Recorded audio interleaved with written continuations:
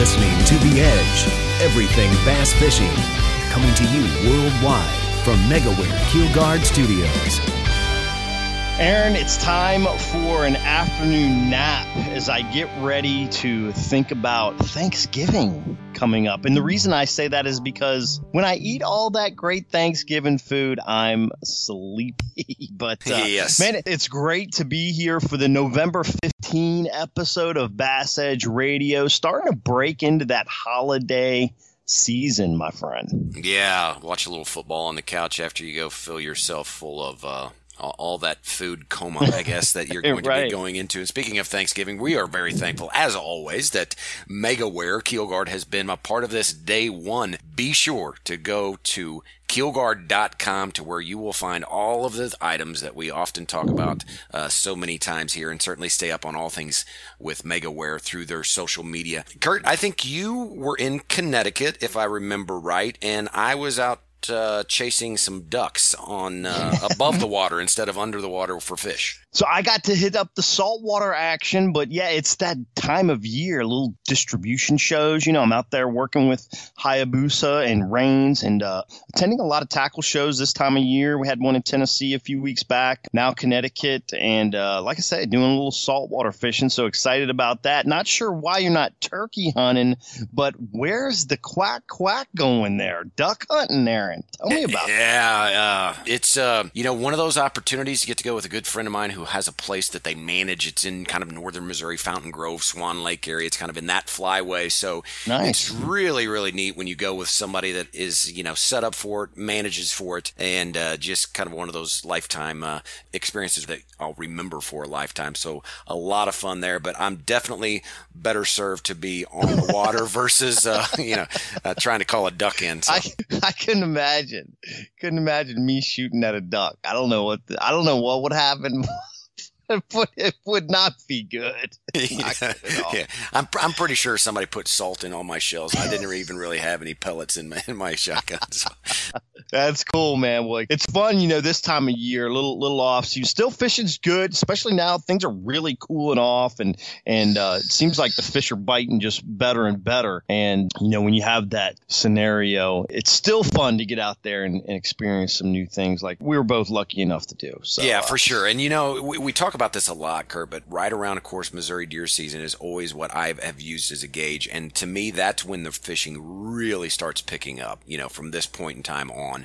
So I'm actually excited leading into the cooler season and into the winter. That's when I've caught, some of my biggest fish. Yeah, I remember some of those giants catching this time of year, especially out there on Table Rock. So, man, let's continue to talk about that. We've got some interesting topics that are going to open up in this particular episode. We've got our that Seg B that we've been doing all year. We're going to bring some knowledge about Omnia fishing. Y'all stay tuned for that later on in the show. We're going to have the WAN Bass U.S. Open champion and BBT pro Josh Bertrand with us. So jam-packed full. Stay with us. We're going to learn to catch more bass right here on Bass Edge Radio.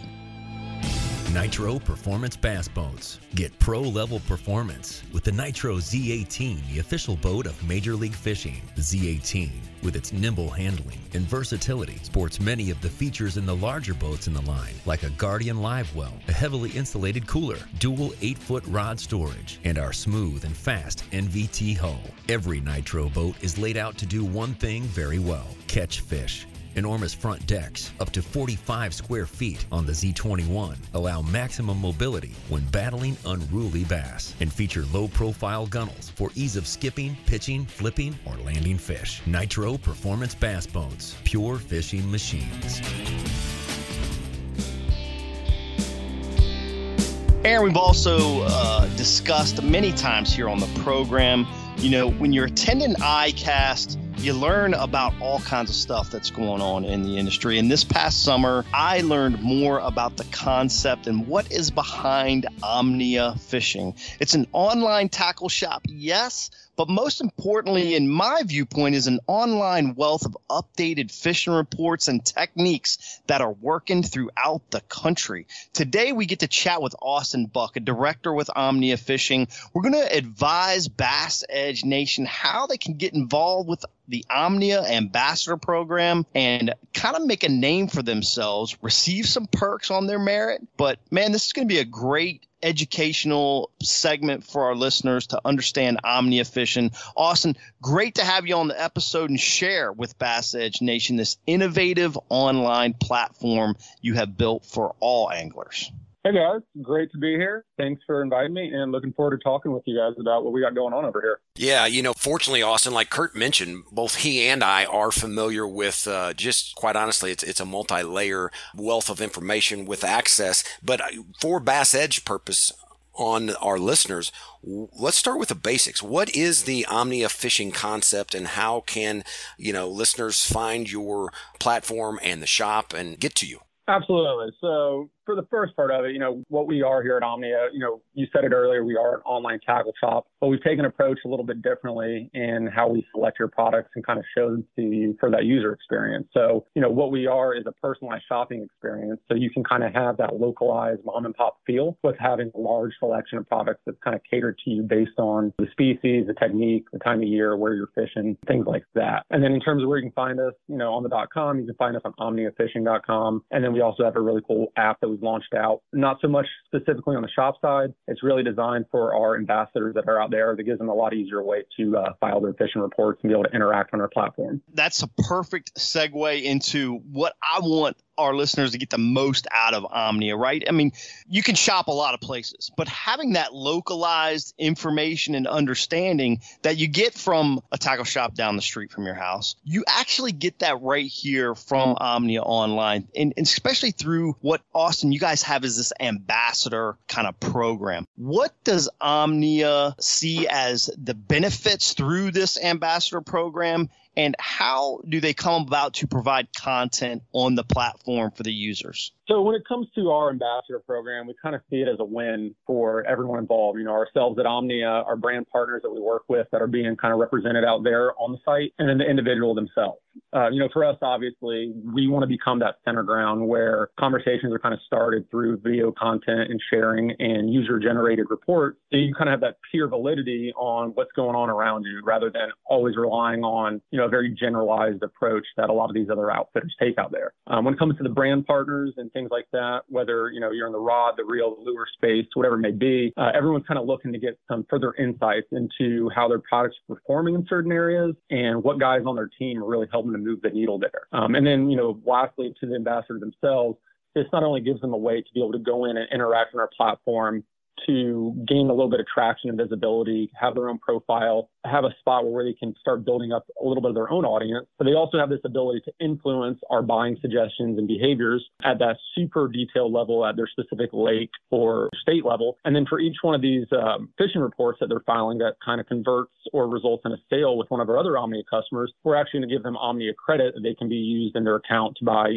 any type of gear that they like to use. And there's a lot of other pieces to it, but that's kind of the high level of, what's in it for everyone and why the system seems to work really well so far. Well, and the interesting thing is, Austin, just selfishly, I pulled up on your site and I went right to fishing reports, Table Rock Lake. There's 850 people following this, 66 fishing reports already filed. Boom. Cody Huff, Bassmaster Elite Series Pro right there in the screen with a report.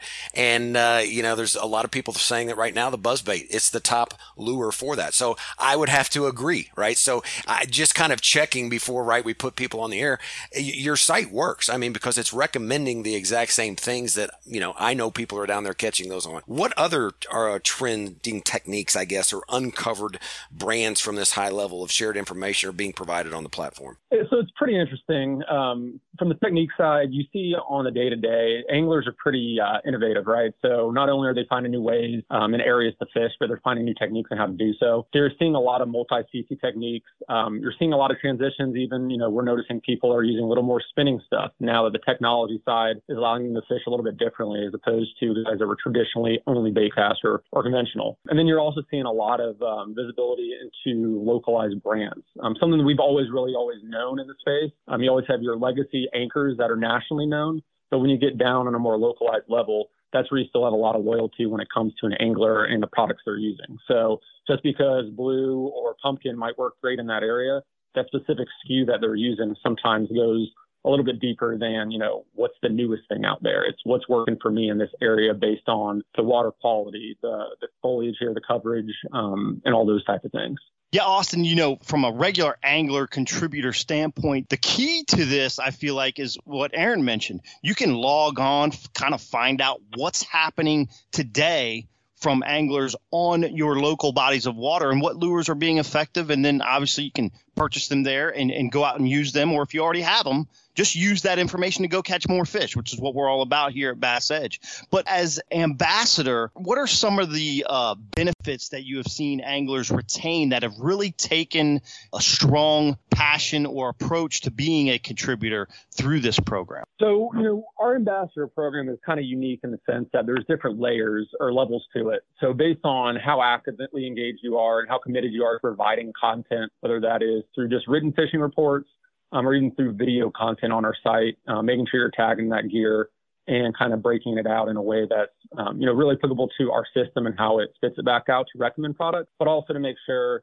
as our customers are going through looking at these different lake pages and product pages, that this type of content, helps make that final decision a little bit easier for them. So, from an ambassador side, they're not only seeing the benefit of how they're being able to become a direct influence in that sales flow here, but they're also being able to rise through and get a little more visibility in our site. So, if you really got down to the line items on it, not only are they going to get free discounts on gear, they're going to get, like I was saying before, credit for report conversions where people are buying products based off of what they recommend. And then they even get, certain exclusive deals and things like that through our system. So, depending on where you are at in that angler world, I know a lot of guys are looking to make a living on it. It's a pretty good spot where not only can you immediately go out there and do what you love and monetize it a little bit, they can even take it back to the brands that they're working for. And if that's they're trying to get a better discount or, sponsored for one more tournament series or whatever it may be, we're kind of also providing them the tools now where they can go back and say, hey, this is actually what I did and what it resulted in, pay me more and let me do this next time. So that's really been something that's been valuable because right now it feels like it's a lot of big companies against individuals. And, it's kind of that David and Goliath game where these individual anglers out there are trying to find a way to get a leg up on the competition. And we're trying to help them get there. Real quick, let me tag on to this, Aaron. What Austin's saying really too is, there's so many anglers out there looking to, better themselves within the industry from a partnership standpoint. Omnia is giving them the platform to show value immediately and throughout the system that they're providing. It's, good for the angler, good for maybe a brand that they want to recommend, good for the angler, maybe just working with Omnia and receiving these credits and discounts. But ultimately, it benefits everybody involved. Omnia at the root end. So it's a win-win-win in my book. Agreed. And one thing I will say, Austin. Well, two things. One is it's way more than what we are going to be able to do it justice in our segment B here. So I can definitely see a continuance of keeping this out in front of the Bass Edge audience. But also, you might even consider kind of like what eBay or Amazon, has classes of how to be good, on their systems. I can see this kind of turning into where, you have for these tiers of your ambassadors, you guys are giving seminars in that to by some of the people that's done very well on that. So that's a whole nother level I could see this going to. But well done. Congratulations. Any closing thoughts before we shut down the interview? No, I think I pretty much said everything I could there. Only other piece I would leave is that, if anyone is looking to get more involved, I know it can be sometimes a little bit of an intimidating task, especially in the fishing world.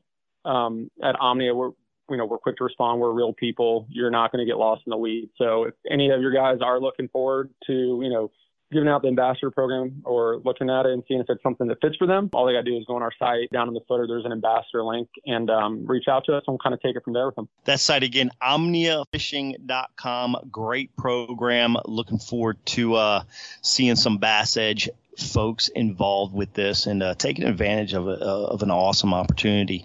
Guys, we're going to move right into our feature angler spotlight, breaking down some finessing, some smallie action with Josh Bertrand. Stay tuned right after these messages.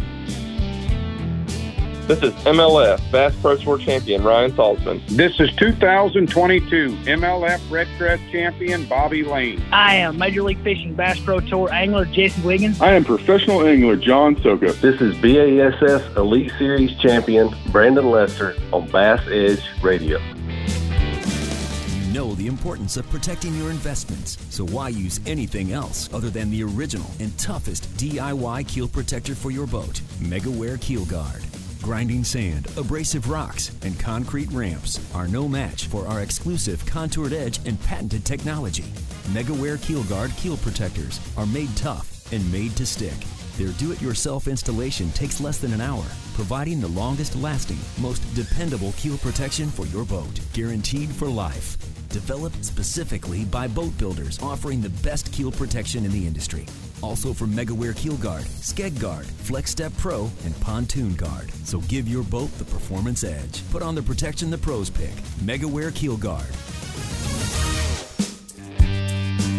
The WAN Bass U.S. Open took place in early October, and another angler's name was added to the lore of the greatest tournament in the Western United States. This time, MLF Bass Pro Tour angler Josh Pertran took home the top prize on a new venue in Lake Mojave, showcasing some amazing fishing the lake has to offer. We're going to break down Josh's success, finesse fishing, and what new trends he's capitalizing as he topped the field with 60 plus pounds of smallmouth in 100-degree heat, might I add, over 3 days of competition. Excellent to have you return to Bass Edge, Josh. Hey guys, I'm happy to be back. I always love chatting with you guys. You've got a pretty cool listener base, a lot of diehard fishermen, and I love getting deep into the weeds on this stuff with you guys. Well, Josh, we certainly appreciate you carving out time and really helping us take our IQ to the next level. Like Kurt said, congrats on becoming a WAN Bass U.S. Open champion. Yeah, I got to ask, have things began to cool off over there in the southwest part of the U.S.? Not many parts of the country, still see kind of that 100-degree heat in October. Yeah, it really was a surprise, last week at the tournament, how hot it still was. That'll happen occasionally in October, but usually you've seen some real signs of fall by the time you get to like mid-October. And last week at the Open, it was still, just like Kurt mentioned, it was 100 degrees every day. The water temp was still 81. So we've gone another week and a half since then. And now we're getting some good weather. I'm wearing a hoodie in my garage right now. Nice. 70s during the day. The lows are around 50 and the water's creeped down into the low 70s. So we're finally starting to see it, but it's a little late. It was definitely a late summer. And that definitely showed at the Open last week. I mean, it was hot, and we had a lot of moisture. It didn't necessarily rain every day, but there were threats of rain, and there was more humidity than normal. So it was a hotter than normal 100. It was almost reminiscent of the old school Opens that used to be held in August and September. That's exciting. That's pretty cool. Josh, you mentioned in other interviews, because you've been around the interview circuit real quickly after winning the U.S. Open, basically that late summer situation there in Mojave. How, I'm wondering, did this pattern translate from your Eastern and Midwestern U.S. smallmouth fisheries? You finished up not too long ago the Bass Pro Tour circuit there on Mille Lacs. How did it translate in how you would typically fish on tour, even though you were out there closer to home on a desert lake? It was really interesting because it was very similar to that northeastern, midwestern, northern smallmouth fishing that we've been doing, since I got on the circuit, 10, 12 years ago. It was very similar. A lot of these western tournaments, even though there are smallies present, they fish a lot different. These western lakes are so different. But this one, I fished the same bait, Berkeley flatworm. I fished it the same way I do when I go smallmouth fishing, on any of the Great Lakes or Mille Lacs or Champlain or, Thousand Islands. It was very similar just as far as the rig, the setup, the strategy, what you're looking for, what you're looking at. It was big smallmouth fishing 101. What kind of structure did you target to be successful to locate these packs of fish, that you targeted during the event? Yeah, and I mean, your term there, packs of fish, is perfect because they weren't schools, but a lot of times they weren't singles. Smallmouth are kind of notorious in the summertime for, if they're not going to be in the school, at least a wolf pack, right, of 3, 4, 5 bass. And that kind of seemed to be the case. I didn't really have one specific type of structure or cover that I was looking for for a couple of reasons. One was there's just a lot of dead water in general on these Colorado River lakes. Mojave's no different. And you got to take advantage of any type of situation that a bass will live on. So that might be a point. It might be a hump. It might be a grass line. It might be the side of a flat. Whatever it might be, any irregularity or anything is something that you're going to give a look. And same goes with depth. There wasn't really a key depth for me. I was fishing anywhere from 20 to 40. But again, anything that will hold a bass, obviously a really pretty point that went way out, it's going to be a great spot. But also about 100 other anglers were going to think the same thing as well, right? Right. There were fish on that kind of stuff, but, you didn't always get to fish the obvious stuff. Well, you mentioned, Josh, kind of these wolf packs. And one of the things that I think of wolf packs and smallmouth is that fish move a lot. But something else that causes the fish to move, right, is angler pressure. And when those fish are moving, can you shed a little bit of light on what's the best way for anglers to track fish that were in an area one day but then get pushed around from pressure, or just maybe, follow a bait or something else away from the area? Yeah, it's crazy how, when a fish is feeding or, in a normal situation, the way I look at things, like you take, for example, a point that comes out, the fish is going to want to sit up on top of the point, but out towards the end of it, but up on top of it, that's where they're going to want to sit to feed and be in position.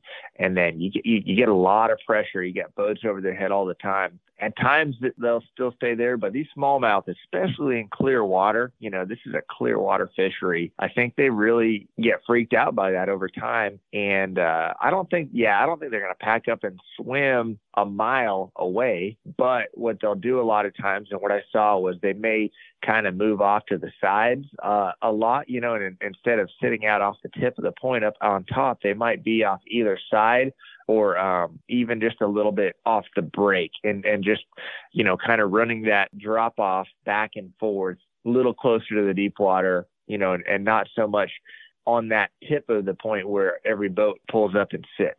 We've heard a lot about this even back in the day, like in Kentucky Lake, right? We would graph a ledge. We would see a school of fish in practice. By maybe the end of practice or the second or third day of the tournament, the schools are broken up. Here we're talking about smaller packs of fish, so they break up even that much easier, right? Maybe 1 out of 5 or 6 group of fish gets caught, and it pulls the fish off, or like you mentioned, you get 2, 3, 4 boats idling over top of a premier piece of structure, and they kind of get wary and they start moving off. When you're locating these fish on the sides or just off of this type of structure, some of the obvious places that are getting a lot of pressure, but for good reason, because they're holding fish, and it's the type of place a fish gets around on a consistent basis, are you graphing over this to relocate the fish, or are you just coming in close to the area, dropping the troller, and just live scoping,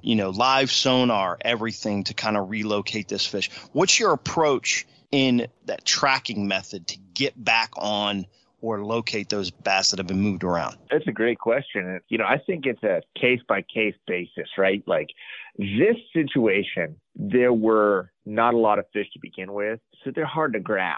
You know what I mean? On your big motor.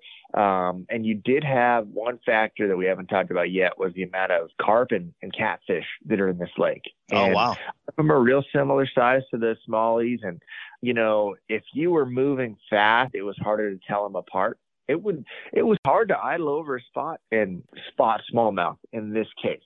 But what you're talking about with the Tennessee River lakes, with largemouth, I'm graphing all day on that big motor until I find, where those fish have moved to, because I do feel like they're going to be graphable fish. But in this case, these smallies, I did a lot better just dropping the trolling motor, fishing, and looking with live scope. Gotcha. Makes a lot of sense. Now, when you're looking with live scope, what's the process there? Are you throwing your trolling motor on halfway and just kind of, fanning around, just looking, or are you going like full speed ahead, just like blitzing an area, you might say? Yeah.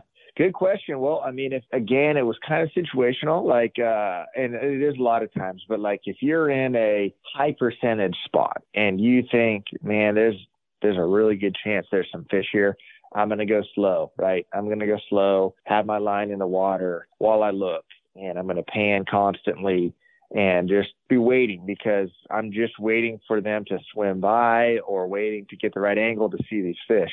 And that might be a point, a hump, a place that I've caught fish already, a place that I've seen fish already. But if I'm on a big flat and I'm not confident there are fish here, I hope there's fish here, but I haven't seen them here yet. Maybe I haven't fished here yet. And there's not a bunch of like real distinguishable features pointing in the direction of like, hey, the fish should be right over here. It's a more vast spot. Then yes. I'll crank that thing up and I'll be going 3-4 miles an hour, maybe without my line even in the water, just looking. Wow. That's intriguing. That's a lot of speed. Is this, we saw you do so well in 2020 and when MLF had the super tournaments. Really, I would say 2020, the coming out party for the general public on live scope, forward facing sonar is here, and it's crazy effective. You were out there on Lake Erie. Justin Lucas won that tournament. I think Wheeler finished second. You finished third, but you were going into the final day, really, you and Justin showcasing this talent of live scoping, being able to tell the species of fish that you were targeting just based on movements and things, and some of these things that you're talking about now about how you're locating these fish. What have you learned and that has surprised you since you were already ahead of the curve, but from your development of that time till now with this live scoping technique? Man, the first live scope I had was 2019. And, I used it that year, but again, just like anything, you learn it, you get better with it. And then that event in 2020, it was cool because we were using it out on Lake Erie. There's a lot of sheephead, and we were using it to really, you could decipher the bass from the sheephead. And we talked about how last week it was nice because you could usually decipher the bass from the carp and the catfish. But I'd say the biggest thing that surprised me is like, we all know how well it works in these offshore fishing tournaments, especially for smallmouth.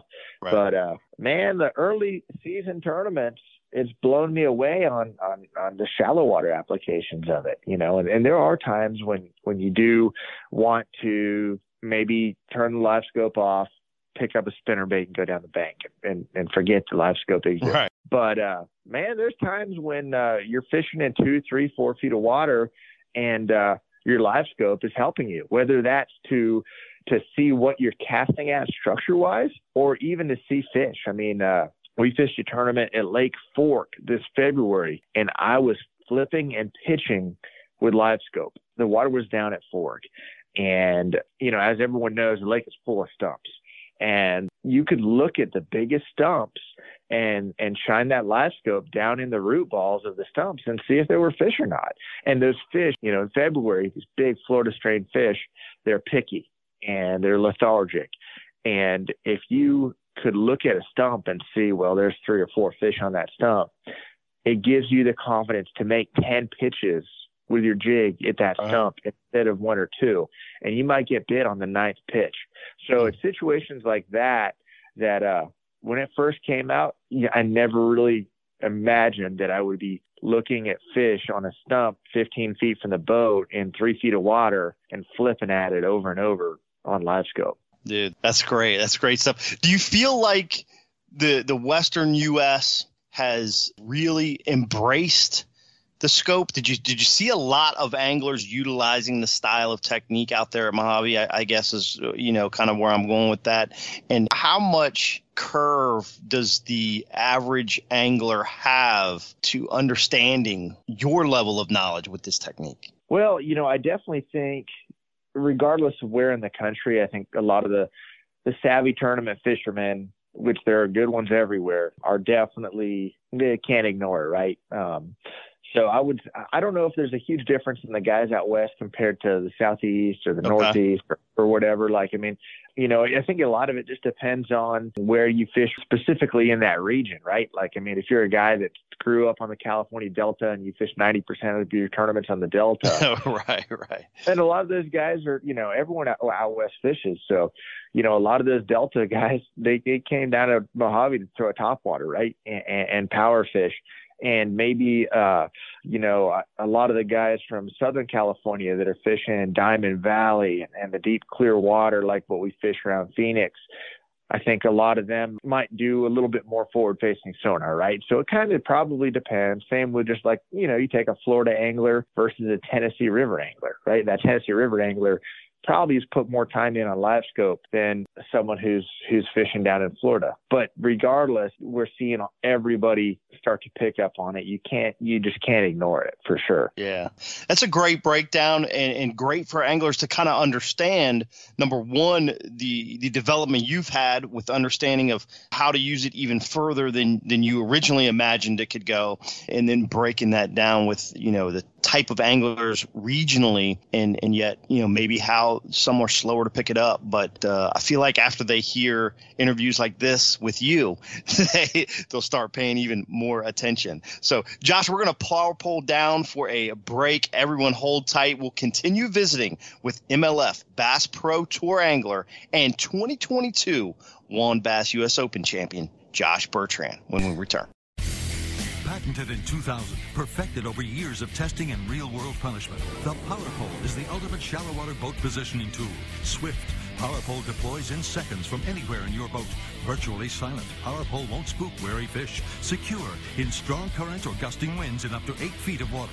Engineered to take it with a lifetime unconditional replacement guarantee on the spike. Power Pole, swift, silent, secure. Visit powerpole.com to find a dealer near you.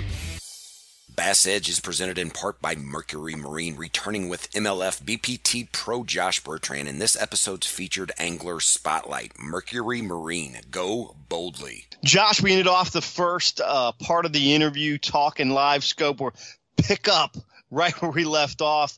Man, you talked about still an angler maybe using scope, but then going down a bank and throwing a spinner bait, you know, kind of running seasonal behavior patterns of bass. Are we finding out we didn't know as much as we thought about bass and their seasonal behavior movements? And I say this majorly because, you know, we just saw the last open event, and some guys take advantage of live scope there to a great degree in the top 10. And still grass fishing came into that seasonal behavior pattern and people's success there.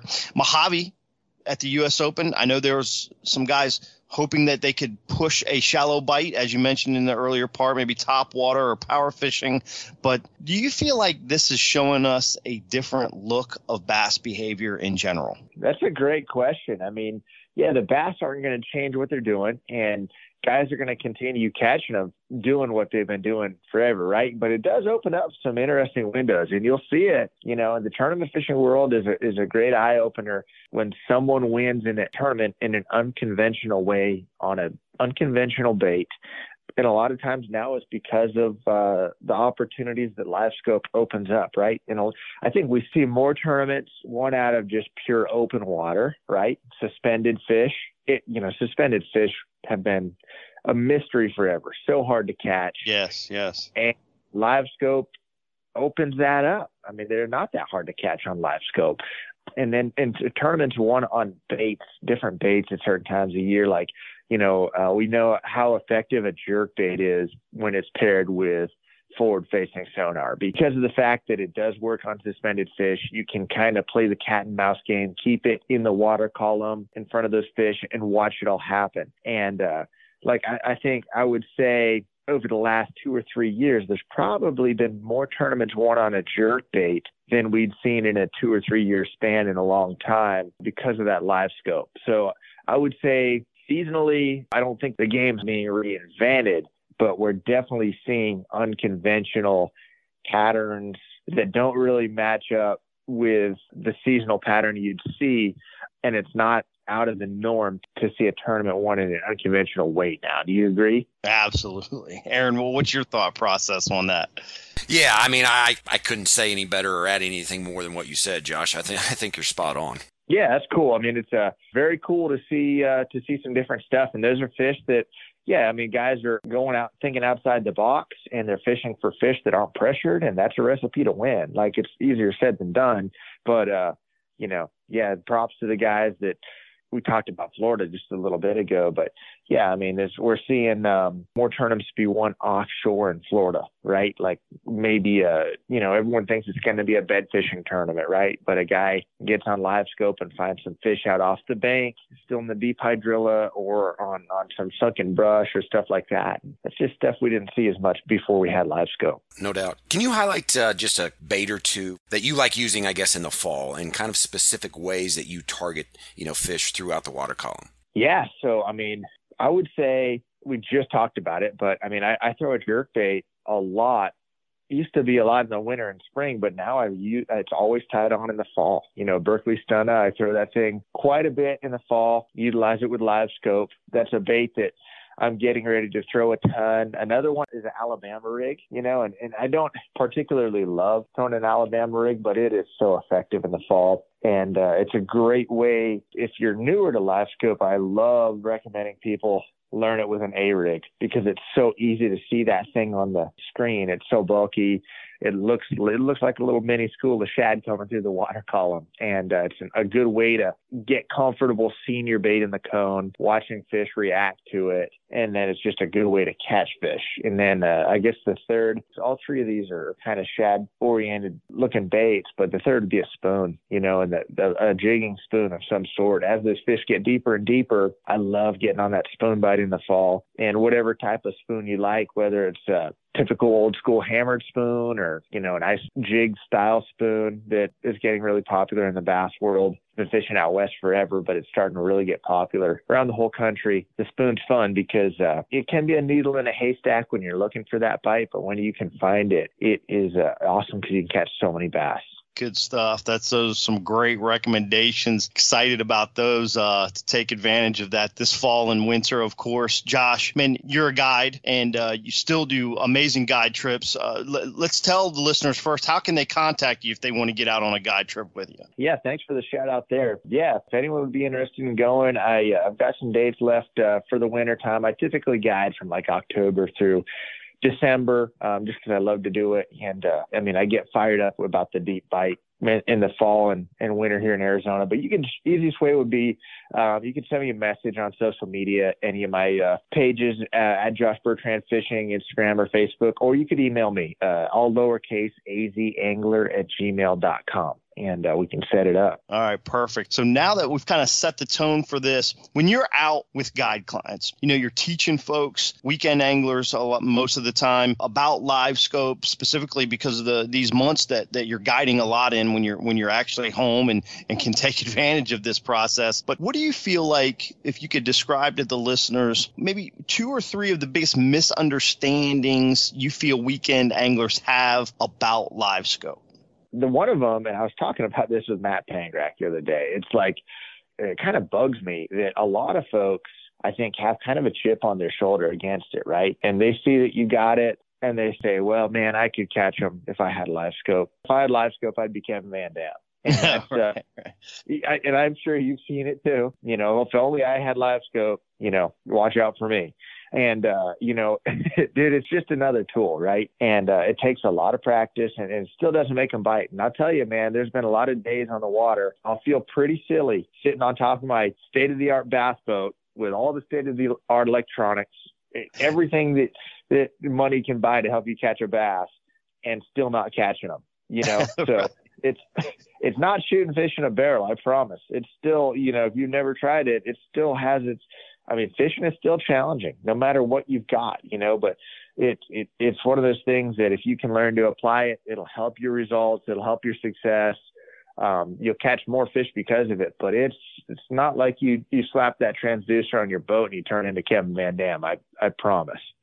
Yeah, that is a great explanation, Josh, and appreciate you touching on that. Hey, before we move into the listener question, I want to throw out and get your opinion on kind of an industry direction here. It looks like MLF is going to move to a 5 biggest format for 2023. How do you feel that this will kind of affect competition, and what are you looking forward to, I guess, most with this change? Yeah, it's big news, and I think some things will change and some things will stay the same. I think since they implemented the 2-pound minimum a couple years ago, it really slowed the pace down and allowed anglers to kind of go back to fishing their strengths to a point, but this will do it even more. With an every fish counts style fishing, it's really fun, but there are just certain tournaments when you really get hand-tied into fishing a certain way and certain techniques, and you don't make the same decisions that you would make with a 5-fish limit.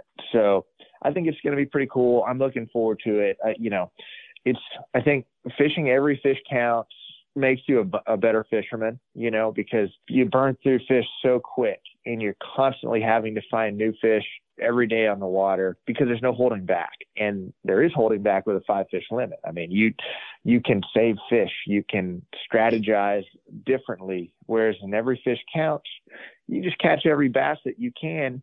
And when you can't catch any more, you move on and find some more. So you'll see the strategy change. You'll see certain baits come out a little bit more. A guy might have an opportunity to pull out a swim bait when they would not have done it before. They might, instead of flipping a small bait on a Texas rig, they might fish that big old nasty jig all day to try to get 5 bites on it. So you'll see some changes, but I'm pretty excited about it. I'm looking forward to it. It's, for me anyways, personally, I've been competitive with every fish counts, but I think statistically I've done better overall on a 5-fish tournament. So on a selfish level, I'm like, hey, it's probably a good thing for me. But at the same time, I know that the every fish counts was making me a better angler, and I do enjoy doing it. Yeah, I feel like it's going to be great for the fans because that's what they're used to fishing when they're out on weekends. They can compare themselves potentially to Josh Bertrand, or Kevin Van Dam again, whereas they just didn't have quite that opportunity with the newer format that MLF had put into place for the Bass Pro Tour. So, but I think it's great. I love that the league is not shy to continue to move around and adjust and find out what's the best for the league, because we've been charting new waters, as you might say, over the last 4 or 5 years. And it's fun to see that the movement will be there. And who knows, maybe it'll go back to all you can catch, in the future, because we might figure out that we preferred that, it's going to be neat. So it's going to be fun to check this out. Yeah, I agree. And that's what drove it was, they're doing it because they, we've tried it for a while, and I think they think that's what the fans would rather see, right? So that's the biggest thing. So we'll see. I'm looking forward to it for sure. All right. It's time for that Nitro Performance Bass Boat listener question segment. We've kind of tapped on this a little bit, but interesting to hear how you answer this question from Keith Hubert out of Florida. Keith asks, how do you alter your settings for live scope in water less than 10 feet for it to be most valuable in seeing specific fish to target? Yeah, that's a really good question. So I run Garmin. I run the LVS 34 transducer, and the 34 is really amazing. It's much more user-friendly as far as settings go. There's not a lot of tweaking. 32, you can get some really good readings, but you are always having to play with the game, play with this, play with that. The 34 is great because it's definitely more of a set and forget situation. I'll leave my gain around 72, which 72 on the 32 would have really blown the screen out. But this is really clear at 70, 72. And the one thing I'll say is the fish looks so different in that shallow water. Like, it's hilarious to see the difference of a bass in 10 feet on the screen compared to 30. And I mean, it makes sense, right? You got 3 times the water column, so you're looking at a much bigger picture when you're out deeper. But I mean, a bass looks gigantic on your live scope when you're in 10 feet of water. It looks like a giant blob. And when you get out in 30 feet, it's a dot. So, that's just one thing. Like, you get your mind programmed to be a bass looks like this, a bass looks like this. Well, every single lake you go to and every single depth that you're fishing, every single spot you go to, they're going to look a little bit different, right? So don't be hesitant to throw at something because you think it's a carp or something like that, especially in that shallower water, because a 4-pound bass looks gigantic on that live scope. It's a big old blob when you're up shallow. Well, Josh, thanks for the detail in answering that question. And Keith, we need one more thing from you, and that is to be sure to log on to BassEdge.com, click the Claim Your Prize tab, fill out the information letting us know that you heard Josh answer your question right here on episode 388, and we will get the Midway USA gift certificate sent directly to you, where they have all things fishing and all things outdoors. Reminder to all Bass Edge listeners, keep sending in those questions to the show via our website, BassEdge.com, our Facebook or Instagram pages to have a shot at winning another Midway USA gift certificate from us here at Bass Edge. Midway USA, where they have just about everything for shooting, hunting, and the outdoors. Well, Josh, great job again there out at Mojave. Any last thoughts for Bass Edge Nation? Man, I really appreciate you guys having me on. Again, it's fun to talk with you guys, just so in depth. It's cool to get on here and not be rushed and really break things down. But yeah, that's about all I've got. It was a really fun tournament. Again, learning experience for me. It's only my second time out on that body of water, and I feel like I wasted my whole life. I'm only 4.5 hours away from that place. And I've only been there one other time from this, world-class smallmouth fishery. I'm definitely going to change that moving forward. I'll see it again much sooner than the last time. Yeah, I think we were all taken back a little bit by the weights they had in the AZ Open, the Arizona Open in the springtime, and how that would translate into that U.S. Open fall bite. And dude, 23 pounds on day one, I think you showed the world. Mojave's here, and it's got them no matter what the weather is. So dude, it was freaking awesome, man. Great chatting with you again, Josh. As always, a fun conversation, man. I hope to see you in 2023, and man, best of luck over there at Red Crest, qualifying again in that Bass Pro Tour Red Crest MLF Championship. Your time's coming for the big one, my friend. I hope so, man. I'm just happy to be there and going to give it my all. And yeah, I really hope to see you, if not before, at the Open again next year, but hopefully we cross paths a few times on tour through the year this year. You bet, Josh. It'd be great. Everyone hang right there. Aaron and I will have some of our final comments in this episode's right after this quick break. You know the importance of protecting your investments, so why use anything else other than the original and toughest DIY keel protector for your boat? MegaWare Keel Guard. Grinding sand, abrasive rocks, and concrete ramps are no match for our exclusive contoured edge and patented technology. MegaWare Keel Guard keel protectors are made tough and made to stick. Their do-it-yourself installation takes less than an hour, providing the longest-lasting, most dependable keel protection for your boat, guaranteed for life. Developed specifically by boat builders offering the best keel protection in the industry. Also from MegaWare Keel Guard, Skeg Guard, Flex Step Pro, and Pontoon Guard. So give your boat the performance edge. Put on the protection the pros pick. MegaWare Keel Guard. The PowerPole Charge Marine Power Management Station is the most advanced system of its kind available on the market. It does the work of 3 devices, a traditional battery charger, a charge on the run, and an emergency start system, all in one compact unit. The Charge lets you run your boat's accessories the way you want to run them by allowing you to monitor and control your power usage through the PowerPole app. It automatically devotes power to the batteries that need it the most for maximum efficiency. The new Charge from PowerPole. Power where you need it, power how you need it, power when you need it.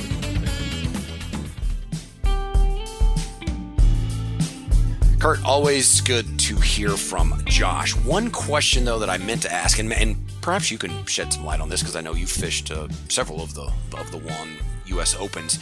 It moved from Lake Mead this year, to Mojave. Is that because of low water levels or just trying to mix it up, or what's the deal there? No, yeah, it was absolutely low water levels, and not necessarily that it doesn't mean that there's not plenty of water in Mead to go fishing, because there is plenty of water in Mead to go fishing.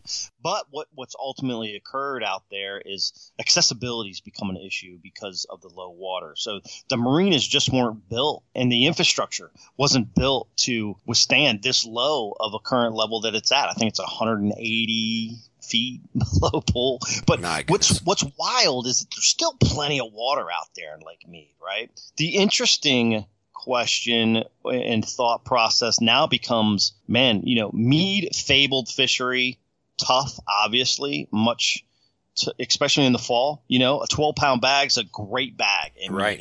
An 18-pound bag is a real good bag at Mead in the spring. Now you've shifted anglers to Mojave, where Josh Bertrand catches 23 pounds of smallmouth day one. The winning weight was over 60. First and second place averaged 20 pounds a day plus, right? So how do you keep the lure of the U.S. Open that was at Mead, even if it does come up? I mean, it's not even a question right now. They're just not accessible to have a tournament there because of the infrastructure. But if it does come back, can you take them away from Mojave now? Because fishing is a lot different deal, obviously, over there. And the smallmouth really shined. It's a great largemouth fishery, too, Aaron. They've got some big largemouth over there. It's a constant water lake. It doesn't – I mean, I say it's constant water. It just doesn't fluctuate that much. You might get a 5-6 foot fluctuation in that lake throughout the year.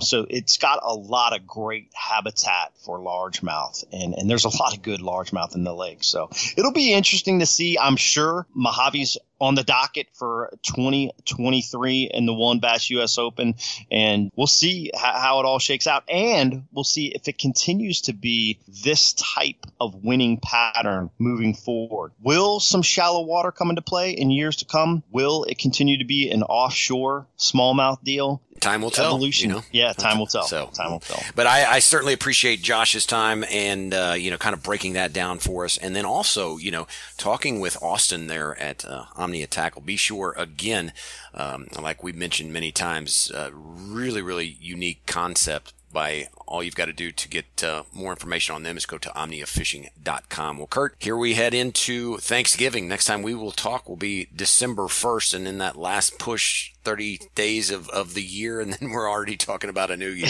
Yeah, a couple shows to go here in 2022, and I'd love to get some more feedback from the listeners. Please shoot us an email, support@bassedge.com. Tell us what you love about the show, what changes you'd like to see moving forward. We'd love to hear feedback. We do this show for you, and so let's make sure that we're meeting your expectations and having a program that you want to continue to listen to right here with Bass Edge Radio. Absolutely. And again, thanks to all of our supporting partners, and most importantly, thanks to you, the listeners, for tuning us in. We look forward to seeing you again in 2 weeks, as mentioned, episode number 389, December 1st. For Kurt Dove, I am Aaron Martin. So long, everybody. The Edge is presented by MegaWare Keel Guard. For more information on Bass Edge or to shop at the Bass Edge online store, visit bassedge.com. And be sure to join Kurt Dove and Aaron Martin right here on another episode of The Edge, brought to you in part by Nitro Boats, Midway USA, Mercury Marine, Power Pole, and Transport Graphics.